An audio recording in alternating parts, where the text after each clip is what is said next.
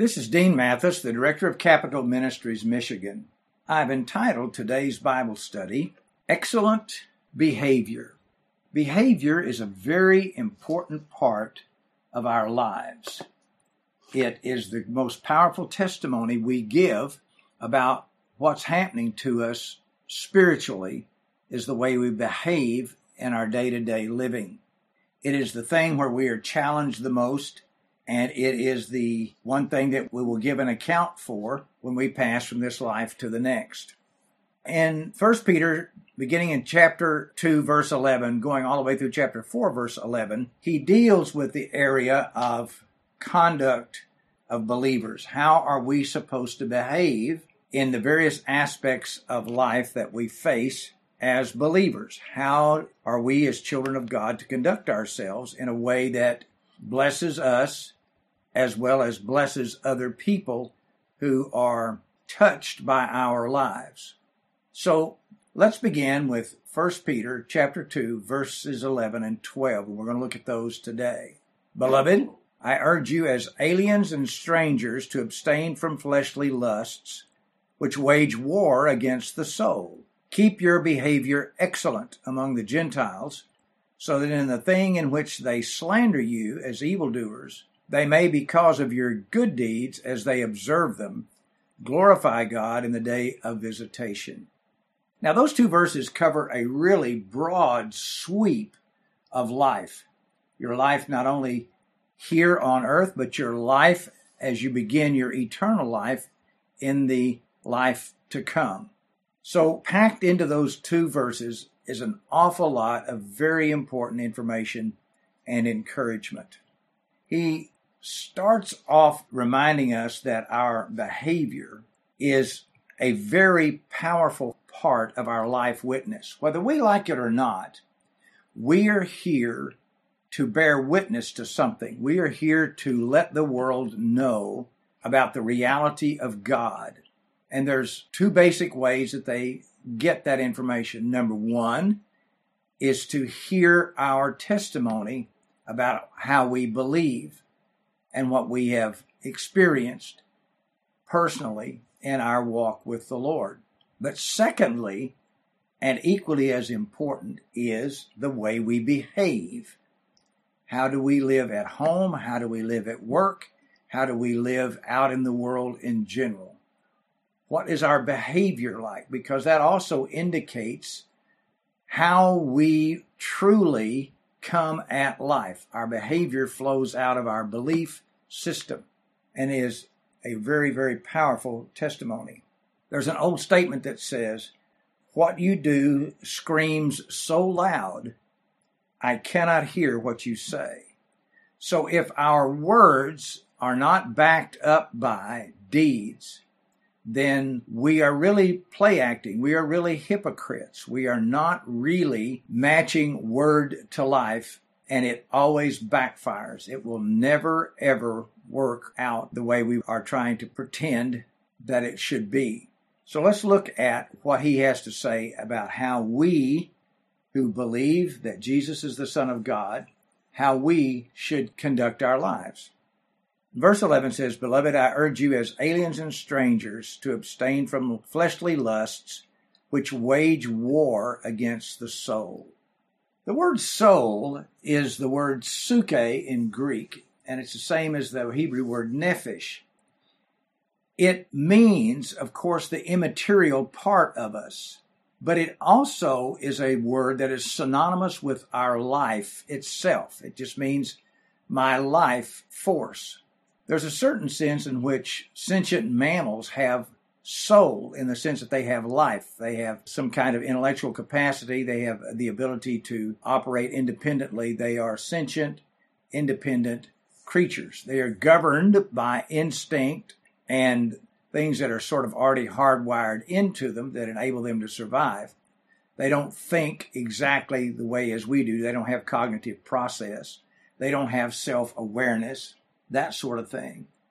And they don't have an eternal spirit. They are not going to have a life after this life, a life after death. And so in that sense, we have a kinship with all sentient beings, with birds and mammals and all of that sort of stuff. Suke, life. And these things that we're to abstain from literally destroy our life. They make our time here alive less than it should be. They destroy life itself. They are not good for us just in general. They don't make life better, even though as we look at these, we're going to find out they're almost cottage industries in our culture.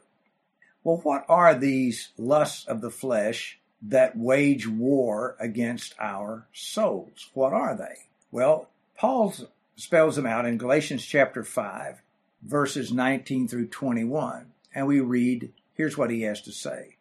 The deeds of the flesh are evident. Now, the flesh is just the human nature that we have, that we inherit from our parents, which they inherited from their parents, which are Adam and Eve. So it is a part of the fallen nature of man. It's negative. The negative thing is we're not to do these kinds of things. We're going to talk about where we get the power to not do them in just a minute. But let's just describe what they are. Immorality, impurity, and sensuality are the first three. These all have to do with sexual temptation, sexual sin, and sexual misbehavior. Then he launches into idolatry. Now, idolatry is taking anything and putting it first place in your life. We don't, in our culture, worship actual idols like the pagans did in the ancient world.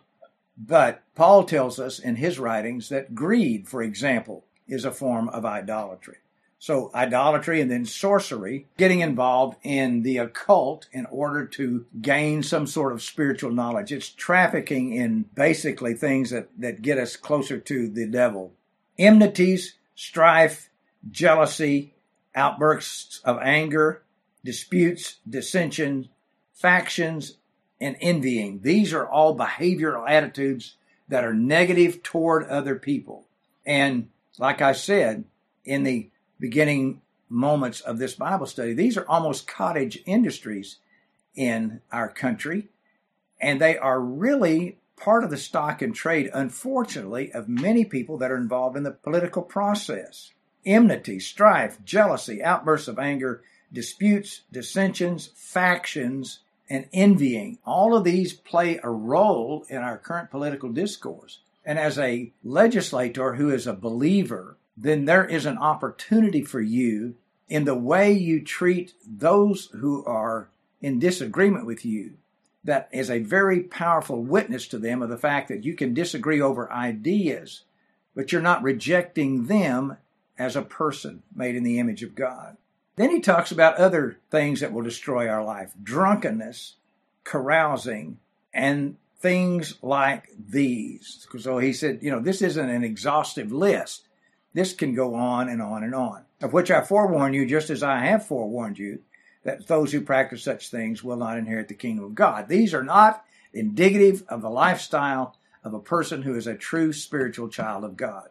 Then he gives us the antidote, the Apostle Paul does in Galatians. He says, but the fruit of the Spirit, that is the Holy Spirit that indwells us after we believe in Christ, is love, joy, peace, patience, kindness, goodness, faithfulness, gentleness, and self-control. That's what the positives should look like. And that all comes about when I trust Christ to live his life through me, when I ask for God to fill me with his Spirit. And that means ask for God to control me by his Spirit. And what we do then looks like the way God deals with us, with love, joy, peace, patience, kindness, goodness, faithfulness, gentleness, and self-control. And Paul goes on to remind us that against such things, there is no law. There's no law of man, and there is no law of God that is violated by behaving that way. Therefore, that will enhance your life. And that which enhances your life enhances everything your life touches, your work, your family, and everything else. So that is the very powerful part of our witness. In verse 12, Peter goes on to speak to these people, and he says, keep your behavior excellent. Those very qualities that I talked about. Letting the Spirit control your life, and out of that comes love and joy and peace and patience and kindness and goodness and faithfulness and gentleness and self-control. that kind of behavior. Keep your behavior excellent among the Gentiles. Now, in the case of Peter, he's writing to Jewish believers who are living in what is now modern-day Turkey. They're living outside of the Holy Land. They're living outside of the Judean country. They're living outside of Palestine. And so they have a position as sojourners and pilgrims. Those words that are translated aliens and strangers are literally means sojourners and pilgrims. A sojourner is a person who's living in a given area as an alien with no political rights. A pilgrim is a person whose citizenship is elsewhere. These people's citizenship is in heaven, and they're living in a part of the world where by race and doubly by religion, they are somewhat different. They are a lot different from the culture around them. As a result, they will probably be treated negatively sometimes. And so he says, keep your behavior excellent among the Gentiles. And that's good advice for us. We also are citizens of heaven, so there's a sense in which we're aliens and sojourners spiritually in the world in which we live. So keep our behavior excellent, so that in the thing in which they slander you as evildoers, they may, because of your good deeds, as they observe them, glorify God in the day of visitation. What's that all about? Well, what that means is this. From time to time, you may be accused of something, of an attitude or something, which is a pure fabrication. That's not true. You're being slandered. People are saying things about you. They are putting you down. They are accusing you of things. Today, I know, people are who differ sometimes on a policy matter are accused of being racist or something of that nature. Now, racism is a very serious charge, and it shouldn't be leveled flippantly about anything. And so it has made political discourse sometimes, just as an example, very, very difficult. And so when people say things about us that aren't true, they will, though, still be able to look at how we respond back and how our lives are lived. That life behavior, he is saying here, will have an influence on them, and some of them, because of the way we live our lives, will be curious enough to find out about why we live that way. What is the real reason why this kind of stuff comes out of your life rather than all those negative things that we listed previously? What's going on here? And the thing that's going on here, of course, is the fruit of the Spirit. The thing that's going on here is a new life that God has put inside of you through faith in Jesus Christ. That will result in those people coming to believe in God. Those people coming to put their faith in Jesus Christ too, as they observe your life, as they observe your good deeds. And when Jesus comes back, and by the way, he is coming back, there is a whale of a lot more to our life than just this little earthly stint that we're going to live. We're getting ready to live forever. Eternity is what's at stake here. When Jesus comes back, then these people will be able to stand before him and glorify him because they are now believers in him because of the fact that your life and your words have borne a witness to them, and they too have embraced eternal life, and they are born again believers. He calls this thing the day of visitation. They will glorify God in the day of visitation. Jesus is coming back. That's the visitation. You've got a visit in your future, a visit from God. Now, the second coming of Christ can come in one of two ways for a believer. Number one is what we call the rapture of the church. Or secondly, we experience an immediate transport into the presence of God if we are believers when we die.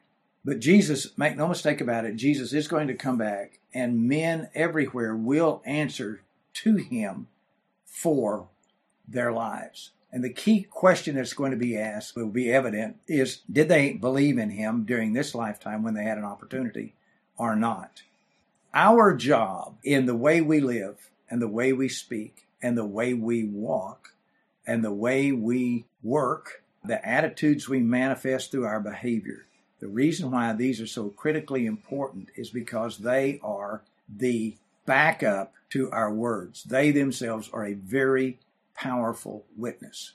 When people are honest, when people are kind, when people treat others humanely, when people deal in good faith, when people make it very clear that they are here to do good and not bad, when people's lifestyle is not self-destructive or destructive of others, when people are not enmeshed in addictions, when people are not thieves and liars. All of these things make life better for everybody around us. It improves our culture, and it doesn't cost a dime to do it, and it can't even be legislated. The best that law can do is to encourage it and then also to punish evildoers. Now, one of the attitudes that the law has taken in recent days is to take certain negative behaviors and just make them legal. That doesn't make them right, it just makes them legal. It doesn't make them less destructive, it just makes less of a job for law enforcement, but it crops up somewhere else in other problems that we have as a culture. So there's always a trade-off. The ultimate answer to all of the problems we face in our society are ultimately spiritual. They are moral and they are spiritual in nature. And the only people who have the message and have the tools to change lives morally and spiritually are those who know Jesus Christ. And so that's why this very long section that we'll be looking at, talking about behavior, is so critically important. Our walk has to match our talk. And when our walk and our talk are speaking of the glory of God because of positive things that are coming out of our lives, like love, joy, peace, patience, kindness, goodness, faithfulness, gentleness, and self-control, those things are beautiful to observe. They also enhance and make worth living our own personal experience. The way I react to every positive and negative thing that touches my life is the key factor in whether or not it blesses me or not. I can take a negative and react to it correctly by trusting God with it and praising God in the midst of it and watch it turn around and become a positive. I can take a positive and take it for granted and say, well, it could have been better or something of that nature, and I can turn it into a negative. No, the key to abundant living is inside your mind and inside your heart. We hold the key personally, each of us, to whether or not our life is a blessing or whether or not our life is a problem. So let me encourage you to trust God to enable you to have excellent behavior. It is a really good thing. May God richly bless you.